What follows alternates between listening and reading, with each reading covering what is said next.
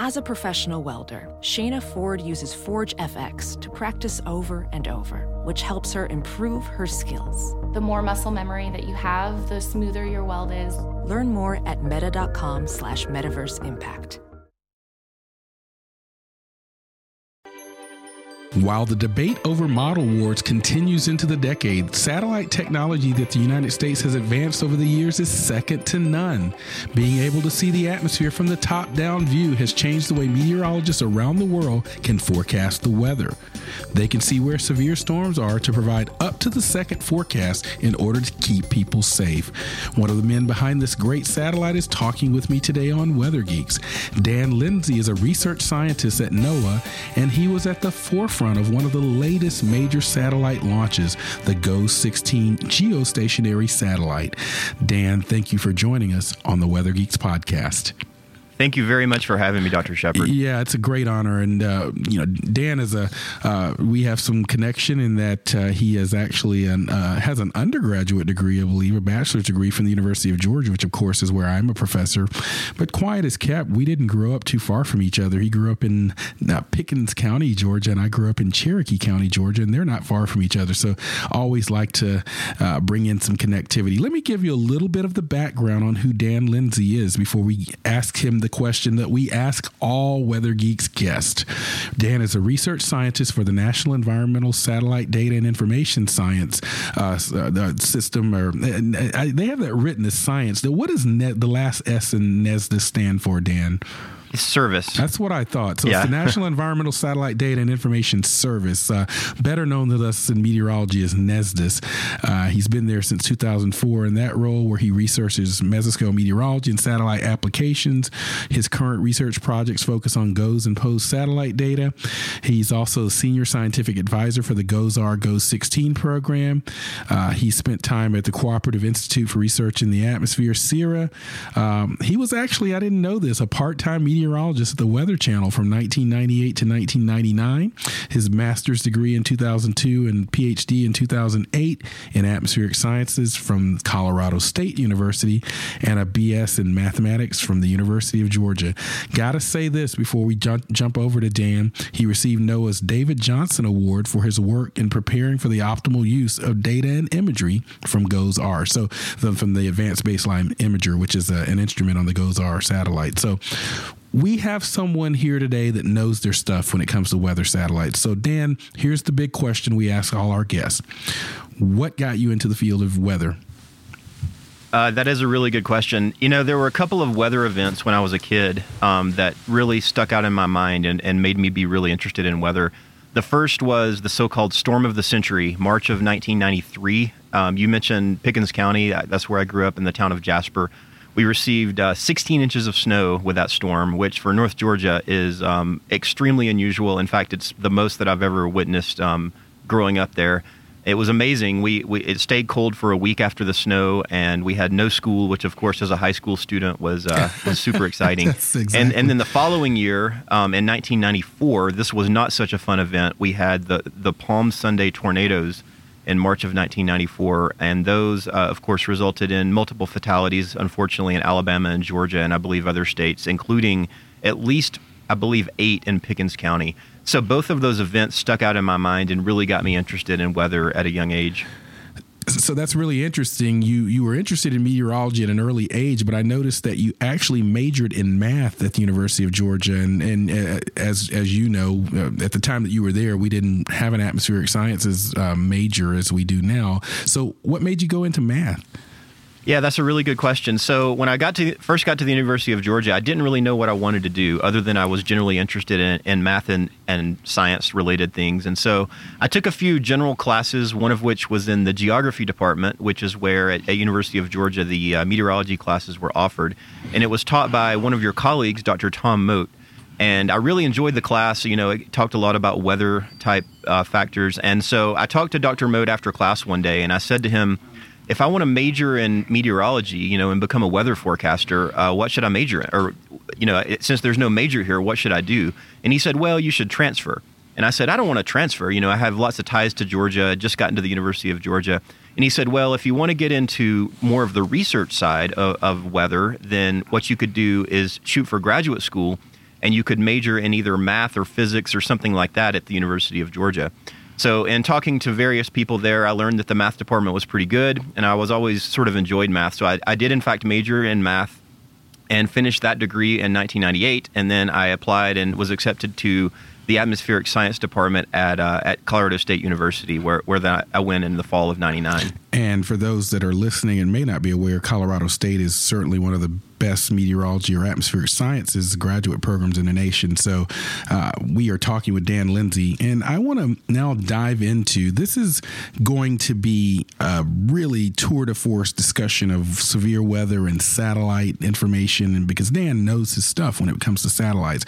But before we get into the details, can you give the listeners a quick 101 on satellites? Because to you and I, this idea that a satellite is looking at the weather and the planet from multiple bands, visible, infrared, all of that is very meaningful to us, but perhaps not meaningful to others. So can you give a little 101 on how satellites use different channels and bands to see weather? Yeah, absolutely. It's a good question. So we have really two major types of weather satellites. One type is they're called polar orbiters, and they orbit relatively low, something like 800 kilometers above the Earth's surface. And they move rather quickly. They're called polar orbiters because they generally have orbits that cross the poles. And the fact that they're moving quickly means they could really only take single snapshots in time. So as the satellite passes over, it can take a snapshot and it can look at the clouds or the land or whatever is interesting. But then it's gone because it's moving so quickly. The other type of satellite is called a geostationary satellite. These are satellites that are about 36,000 kilometers away from the Earth, so much, much further away. And the reason that they're positioned at such a high altitude is so that the orbit of the satellite is at the exact same rate that the Earth is spinning. And they're positioned over the equator. And so what happens is the orbit matches exactly with the Earth's rotation and is always looking at the same place on the Earth. And the advantage of doing that is the satellite then takes images every so often, say every minute or every 5 minutes, and we can therefore see the motion of things on the Earth. For example, clouds moving, hurricanes spinning, we can see smoke from wildfires and that kind of thing. Now, when I say take pictures, that's a bit of a simplification of what's really happening. We have several different instruments on the GOES-R series, which is on one of these geostationary satellites. One of which you mentioned early on, is the Advanced Baseline Imager, or the ABI. And this imager collects data at various wavelengths or channels or bands. You hear different terminology for it. And those different wavelengths really tell us different things about what we're seeing. One of them is in the visible spectrum, and what that means is we have sunlight coming in, reflecting off clouds or reflecting off the Earth, and then we detect it at the visible wavelengths, and that's somewhere between 0.4 and 0.7 micrometers. And then we also have infrared wavelengths, and those are longer wavelengths, say on the order of 11 micrometers or so, and that's not anything from sunlight. What that is basically radiation that's emitted by clouds and emitted by the ground and emitted by things on the Earth's surface. The advantage of infrared, there's several, but one of them is that we can see things at night, because when the sun sets, we lose our visible channels, and at night we can still see clouds and we can track hurricanes and things like that. And so there actually are 16 spectral bands. I think it's a little too much to go into what every single one of them does. Right. But generally, visible and infrared are the most important ranges. Yeah, I think you did a nice job with that 101. I mean, we teach an entire satellite meteorology course at the University of Georgia, so of course it's a little unrealistic to expect a deep dive on the podcast, but I think you did a nice job. I'm sure there are probably some resources out there that people could take a look at if they want to kind of get a dive deeper on satellite meteorology. Is there anything, Dan, like off the top of your head, you could recommend the website that people could, if they want to learn more about just how weather satellites work? Yeah, one possibility would be the GOES-R satellite from NOAA, which is goes-r.gov. It gives lots of details about the GOES series.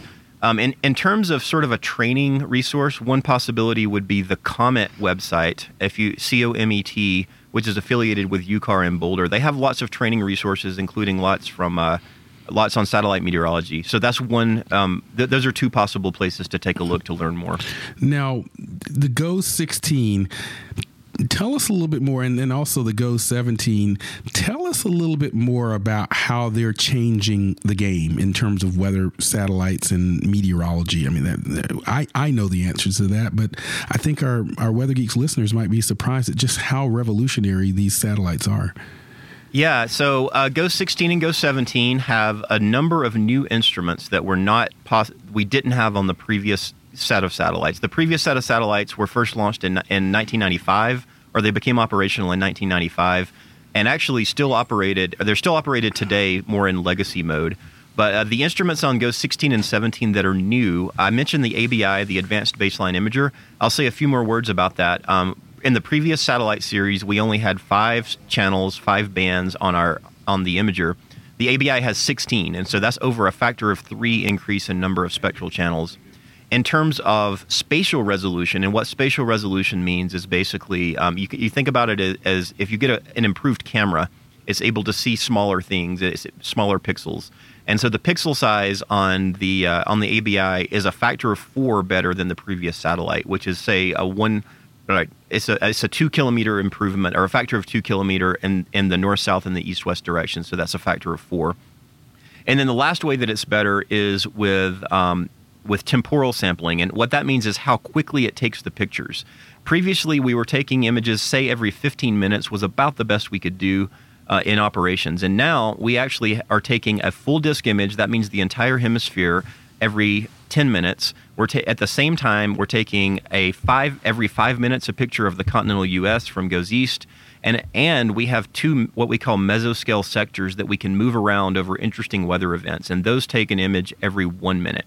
And that allows us to be flexible on where the interesting weather is happening. For example, say we had a hurricane making landfall in Florida at the same time as a tornado outbreak in Kansas. In that situation, we could take one of our mesoscale sectors, put it over Florida, take the other one, put it over Kansas, and collect 1 minute imagery in both of those areas. Yeah, and that's a critical. I'm teaching a mesoscale meteorology class right now, and we talk about how many of these mesoscale weather events, severe storms. In fact, as we're taping this in early February, your home state, Dan, is under threat of severe weather today and tomorrow, and I'm sure that the GOES satellite is going to be a critical sort of tool that National Weather Service folks are mentioning. Now, there was the GOES 17 that went online recently, but there were some issues with that jeopardized the mission. Without getting into all of the details, what was the problem and what's the fix? Where are we on that? Yeah, so GOES 17, it was launched in March of 2018, and when they started powering on the instruments, when they powered on the ABI, which is the imager I've been talking about, they realized that it wasn't cooling as much as it really needed to. It may not make sense on why we need to cool an instrument in space, considering it's literally in space and it's quite cold up there. But the reason is the sun shines on the instrument with no atmosphere above it during the nighttime hours. And we need to keep the instruments cool so that they're able to detect the infrared wavelengths coming from the Earth. But the cooling system on the ABI on GOES 17 is not operating the way that it should. Something called the loop heat pipe is one of the cooling components. And therefore, we're not able to completely cool down the instrument during the nighttime hours, really during certain times of year that this is an issue. And the result is during a few hours in each night, some of the infrared bands become unusable. They become what is called saturated. It sort of looks like static, like you would see on an old television on a channel you didn't get. However, really, it's not the end of the world. We just lose a few of those infrared bands during some hours during the night. We don't lose all of the infrared bands. We can still see clouds at night, and some of them become a little bit degraded, but we're still able to do things like track hurricanes. So, it could have been a lot worse. There was a lot of work that went on the engineering side in order to change the way that we're operating the ABI in order to sort of mitigate the problem. And so kudos to, really, it was a public-private partnership team between NASA, NOAA, and some of the private companies that worked to make this a lot better. And now we're getting something like 98% of the data that we really should be getting from GOES 17. Welding instructor Alex DeClaire knows VR training platforms like Forge FX help students master their skills. There's a big learning curve with welding. Virtual reality simulates that exact muscle memory that they need. Learn more at meta.com/metaverseimpact.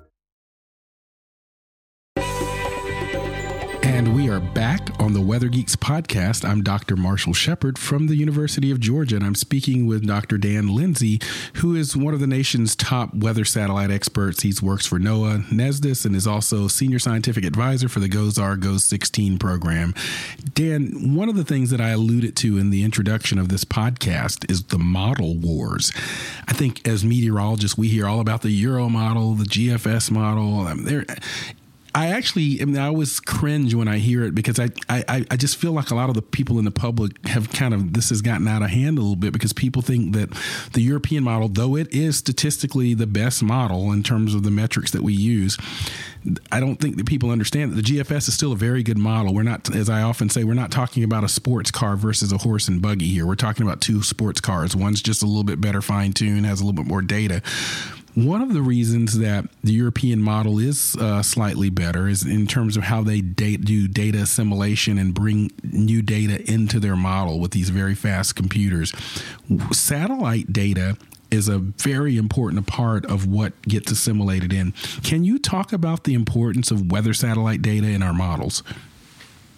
Yes, Dr. Shepard, you're absolutely right. Data assimilation is a critical component to models. And the reason why is in order for a model to work as best as possible, what you need to do is give it a good initial condition. And what that means is tell the model what's happening right now. Where are the clouds? Where are the clear skies? Where are the storms? What is the temperature? What is the water vapor content? And really not just at the surface, but really in a three-dimensional picture of the Earth. And so what the satellites allow us to do is see the entire globe due to the fact that we're looking from a long distance away from geostationary orbit. And since we can see the entire globe, we can do retrievals of things like temperature and water vapor. We can see clouds. We can track the clouds. All of that is really good information that are then fed into the model through this process called data assimilation. I mentioned moving the clouds. The way that we do that is the satellite can sense a cloud, and then at the next image it takes, it senses the cloud again and again and again. And if that cloud is moving along, it's being blown by the wind. And so what we can do is track the location of that cloud, calculate the vector of that particular cloud, and that gives us an estimate of what the wind speed is. This is really valuable, especially out over the ocean where we don't have a lot of surface observations, and we're able to make an estimate of what the winds are, say, between Hawaii and the continental U.S., something like that. And we feed that information into the model, and a better initial condition from the model therefore results in a better forecast. There's a lot of other data besides just the winds that go in. From the polar orbiting satellites that I mentioned below, they collect different wavelengths, including in the microwave wavelength range. And those microwave wavelengths are really valuable too in terms of feeding that information into the model to make a better forecast. And I want to emphasize that though we're focusing on NOAA satellites today, there are several Earth-observing satellites in orbit right now, NOAA, NASA, European Space Agency, and others. And these satellites, many of them which are low Earth orbiting, are providing other types of data sets that go into the models as well. And so I always like to emphasize that, yes, the European model is a very good model and one that I use, and we should be proud that our American model does pretty well and sometimes beats the European model. But statistically, yes, the European model is the better model, but it relies a lot on our satellite data, and it's important for people to understand that. I want to now pivot the discussion, Dan, to something. Last year, you, along with Dr. Howie Bluestein, among others, published research that coupled satellite observations of something called overshooting tops in tornadic supercells. What can these high-resolution satellites tell us about supercell thunderstorms that produce tornadoes? Yeah, it was really an honor to work with Professor Bluestein from University of Oklahoma. I mean, he was a pioneer in a lot of the severe weather research, tornado genesis, and that kind of thing. Dr. Bluestein and his team, they have what's called a mobile Doppler radar that they essentially have a radar on the back of a truck. You may have actually seen him on some of the Weather Channel TV shows in the past where they do storm chasing, but it's more than just chasing. They're actually collecting valuable data sets to do research. And so what the satellite brings to the table, I mentioned before, when we have these mesoscale sectors, they're 1-minute scans. And thunderstorms, when they're associated with very strong winds and very strong updrafts and downdrafts. That means vertically moving air upwards and downwards. And what we really need an instrument that can capture those really quick changes with time.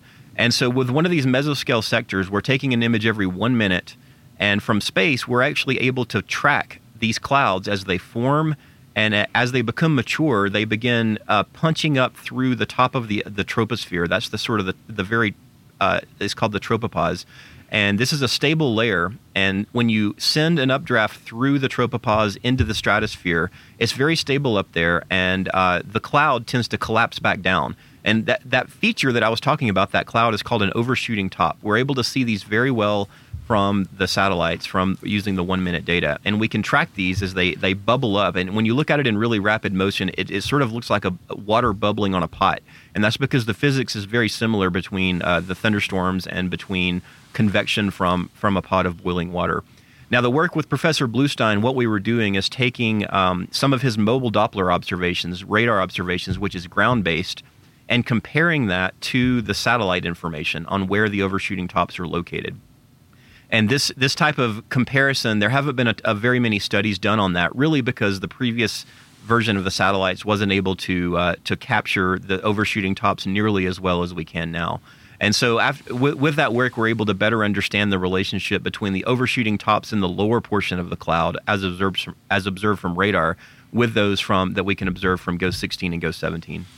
Yeah, this is a very important line of research. I appreciate that you and Dr. Bluestein are doing this work. You talked about the overshooting tops, and if you ever, by the way, Dan, could you give people I want you to pause right now, if you're listening, and go immediately while you're listening to Dan's Twitter, because he's an amazing person to follow on Twitter. He posts some really interesting satellite images. Can you give people your Twitter account?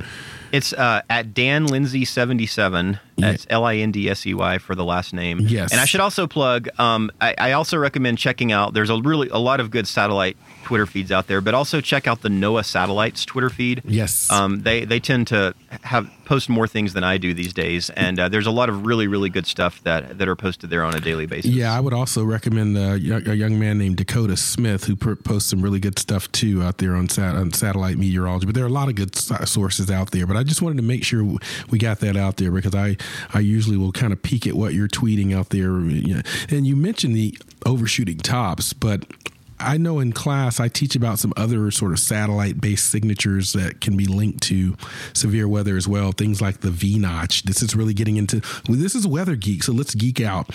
Talk about the V-notch that we often see in the thermal signature of the satellite data.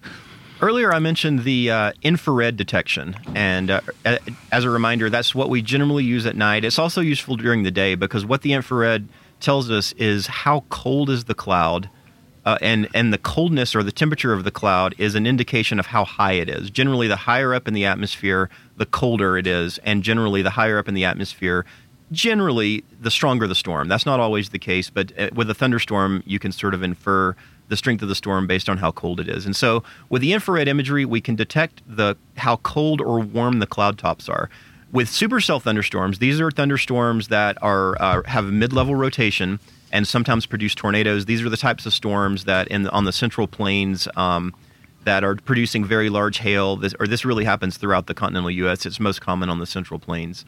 And with these strong storms, we get this infrared signature where the shape of the cold part of the cloud looks a little bit like a U or a V. And this is research that was first noticed way back, I would say around 1980 or so, when we first had infrared satellites in orbit.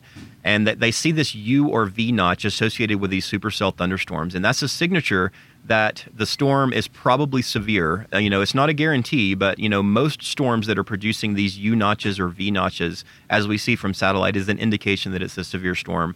And so the forecasters really, even today, still use that signature in combination with other information from radar in order to do things like issue severe thunderstorm warnings for large hail or other, say, high winds and other hazards from those types of storms. Across America, BP supports more than 275,000 jobs to keep energy flowing. Jobs like building grid-scale solar energy in Ohio and producing gas with fewer operational emissions in Texas. It's and, not or. See what doing both means for energy nationwide at bp.com/investing in America. And we are back on the Weather Geeks podcast. I'm Dr. Marshall Shepard from the University of Georgia. With severe weather, anything goes. That's what we're calling this podcast because we're talking about the GOES satellites, and we are talking with an expert on the GOES satellites. But before we kind of dive into more weather-related things, there are some other unique aspects of this next generation satellite system. One is a lightning mapper. Can you talk about that advance? Absolutely. Yeah. The Lightning Mapper is something that I should have mentioned earlier when I was talking about the ABI, because it really works well in combination with the ABI. So the instrument is called the Geostationary Lightning Mapper, or GLM. And this is basically just a camera that we have detecting radiation at 777 nanometers, which is just beyond the visible portion of the spectrum. And what it does is it detects very rapid changes in brightness, or basically changes in radiation at that wavelength. And the things on the Earth that have brightness that changes very rapidly is basically lightning. And so they're able to use the very rapid changes to sort of pull out the lightning signal. And what that allows us to do is for all intents and purposes, we're seeing lightning from space. And now there have been some legacy satellites on the polar side that have been able to detect lightning. I believe there was a lightning imager on the TRIM satellite. But this is the first time that we've had one in geostationary orbit. And again, as a reminder, the advantage of having that in geostationary orbit is we're looking at the same field of view constantly. And so we can see every single flash that occurs with a given thunderstorm. And really, to be honest, we're still learning about the GLM. Since it's the first time any such instrument has been in geostationary orbit, we're trying to understand really what is that signal that we're seeing? What is the lightning signal telling us about a storm? One example is, if you may remember, Hurricane Dorian, which was a big storm that affected the Bahamas and portions of the eastern U.S. back around the beginning of September of 2019. Using the geostationary lightning mapper, we were able to measure the lightning going on in the eye wall of Hurricane Dorian as it approached the Bahamas. And at times, the lightning mapper was showing very intense lightning activity around the eye, and at other times, there was no lightning activity at all in the eye wall. And so a lot of the active research right now is really understanding why. Why do we sometimes have a lot of lightning? Why do we sometimes not have a lot of lightning? And what does that tell us about the storm? Does that mean the storm is going to strengthen, weaken, remain the same? Anyway, there's a lot of research questions going on right now that the GLM observations have allowed us to look at and start to understand a little bit better. Yeah, and I know we've been playing around with that data itself. It's such a unique data set. One thing that I saw recently in a news report NOAA, I think, released, it was about the sort of life-saving aspects of the GOES satellite that people may not realize. I think it has some search and rescue contributions or capabilities. Can you talk a little bit about those? Yeah, so there's some instrumentation on the spacecraft of GOES 16 and GOES 17 that allow it to relay information from, say that there's a ship that's stranded out in the middle of the Pacific Ocean somewhere in the East Pacific. We have some communications capabilities on the satellite that's able to relay those distress calls back to the people who may be able to the Coast Guard, say, to go and do the rescues. And that's just one capability from our GOES satellite series that not many people know about, and has led to a number of people being rescued over the years. Yeah, and it's one of those unsung capabilities of the satellite system that I wanted to use this opportunity to share, because I just don't think people are aware of that capability on the satellite. Now, my producer wanted me to ask if there are any things about the GOES satellite, or perhaps others that you work with, that relay information on how our climate may be changing. Yeah, so of course, NOAA is very interested in monitoring both weather and climate on different scales. And so one example of thing that we're doing from the climate side that is very beneficial is really cloud observations. One of the main things we do is detect clouds. We detect the height of the clouds, the particle size of the cloud tops, the optical depth, which is basically how thick the clouds are, and really just the coverage, where are the clouds at any given time. So with a really long data set, say from the beginning of the GOES series back in the late 1970s, what you can do is build what's called a cloud climatology. We can say how many clouds are there, or what coverage of the Earth are clouds having at any given time, and then track that with time. because clouds are really important from the climate standpoint. They reflect solar light. They also emit long-wave radiation that originates from the Earth's surface. And so really understanding the cloud feedback on climate is extremely important. And I think the GOES series is ideal for that because we're able to see clouds at all times. And if we combine the information from our partner satellites, from, say, the EUMETSAT over Europe and from our partners at the Japanese Meteorological Agency, JMA, over parts of Asia, we then have global coverage, and we can see clouds around the entire globe. And then with a long data set, we can study that and understand how the clouds may be changing with time as the climate changes. And now, Dan, I know we've been focused on GOES, but the listeners might be interested to know that there are other geosynchronous satellites from other nations that are helping give us that global coverage that you just talked about. Could you talk about just some of the other geostationary satellite assets? I know, for example, the Himawari system that I believe that we see over in Asia is in some ways comparable to the GOES systems that we now have up. Exactly, yeah. So the JMA, the Japanese Meteorological Agency, launched the Himawari 8 satellite a few years before we launched GOES. When I say we, I mean NOAA launched GOES 16. And they have something called the Advanced Himawari Imager, or AHI. And like you said, Dr. Shepard, it's extremely similar to the ABI. It's not identical. They have a few different channels that the ABI doesn't have. But the advantage of that is we were able to get the data in collaboration with JMA, get access to their data set before we even launched our satellite. And this was really useful for us to understand exactly what type of information this instrumentation was going to bring. And NOAA learned a lot from that. We also have our partners at EUMETSAT. That's the European Meteorological, or European Satellite Agency, I should say, which is headquartered in Darmstadt, Germany. It's really a consortium of governments that contribute to EUMETSAT. They have a couple of operational satellites as well. One of them is called Mediasat 11, and it's centered right over the prime meridian, over about 0 degrees longitude. And then they have a second satellite, which they've moved over to about 41 degrees east longitude, which is over the western Indian Ocean.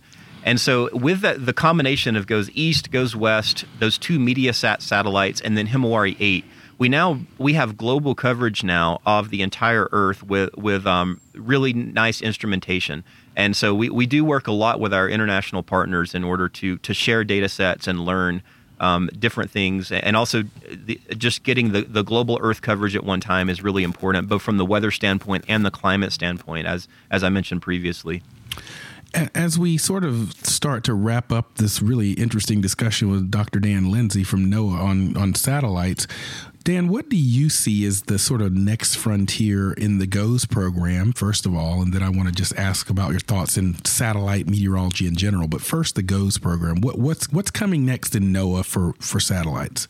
A great question once again, Dr. Shepard. So right now, we are starting to think about what's going to be the follow-on to the GOES-R series.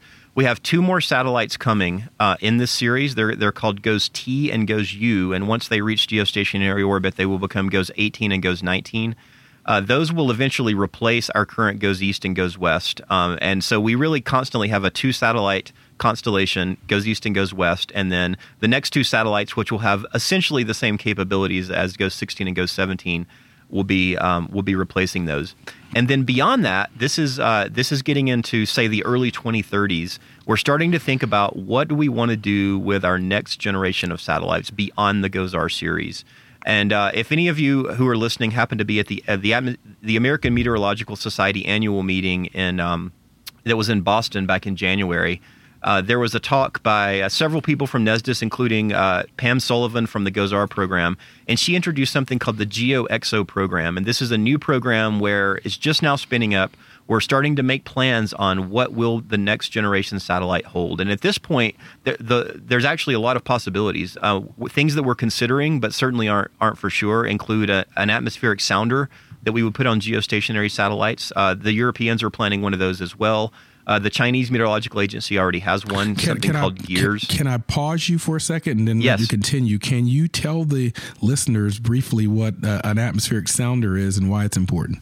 Sure, yeah. So a sounder, what that refers to is it has lots of spectral channels. The ABI only has 16. A hyperspectral sounder has on the order of a couple thousand channels. And the advantage of having all of those channels is it allows us to get more vertical information in the atmosphere. So I can learn more about what is the temperature in the water vapor at more vertical levels instead of just a couple of vertical levels, which we can do with the ABI. And remember earlier when we were talking about the data assimilation from the models, the more vertical information we have, especially out over the remote oceans, the better. So the sounder it gives us really more information in the vertical about temperature and water vapor and even winds. And that information is really useful to feed into the models and also for forecasters who are doing severe weather forecasting. Yeah, I think many people probably have the concept of a weather balloon in their mind in terms of how it gives us information on the vertical as we go up. That information is critical, as you say, in the models. Satellites weather balloons are launched in twice a day maybe and at certain locations, but the ability to get that same type of vertical information more frequently and at many more places can help improve those models. But you were saying, I interrupted you. You were saying something about the Chinese also have a sounder, and you sort of kind of walking through the next phase there.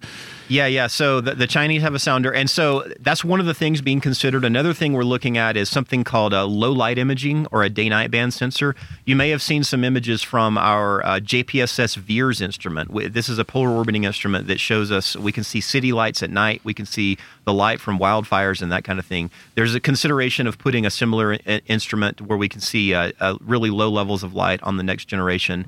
There's something called a tundra orbit that we're considering as well, and that's where you take a satellite and you go up over the poles, not the same as polar orbiting. It's sort of an elongated orbit such that it gets really close over the poles and takes high-resolution images.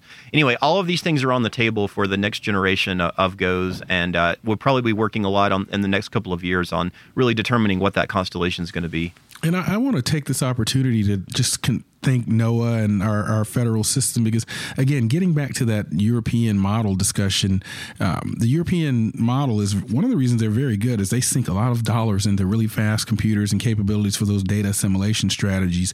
It's important for people to understand that NOAA has a very different budget philosophy because with NOAA's budget, they have to procure these awesome new satellite systems, run models by computers, upgrade and keep our polarimetric dual pole radar system, fund weather service offices, fisheries, ocean. So the point I'm trying to make is, we don't just sink our money into the models for faster computers, which is very important, and we certainly are keeping pace with new capabilities and things like the EPIC program and whatnot. But I want people to understand that we have a very broad portfolio in our weather infrastructure here within our federal system. These satellites aren't cheap, but they're critical for diagnostics of weather and for weather modeling and prediction. So, Dan, with that, are there any sort of final words that you'd like to say concerning the GOES program or our satellite program here in the U.S.? Yeah, I would like to mention when you were bringing up the topic of the models on how the U.S. models are quite good too, and that I want to stress that point because even though, like you say, the European model may be statistically better over time, there are many cases when the U.S. model, such as the GFS, does better. And if you go and talk to a forecaster, it's really what they use is what's called an ensemble of forecasts from a lot of different models. And so they all really work together. And so I think that, and then, the observations that NESDIS is providing with the satellites are feeding into all of these models. They're feeding into the U.S. models as well as the European models. That is correct, and I think that's an interesting point. Dan, thank you for joining us on the Weather Geeks podcast, but I can't get out of here without our Geek of the Week. We like to highlight a scientific superstar, a great geologist, or a weather weenie at the end of every podcast. This episode's Geek of the Week is Quincy Vadgel. Quincy is an avid storm chaser based in Oklahoma City, which is the heart of Tornado Alley, so he's in a prime location. He travels the country every spring and summer to look for the most incredible storms that our atmosphere has to offer. Check out his content on Twitter and Instagram at StormChaserQ.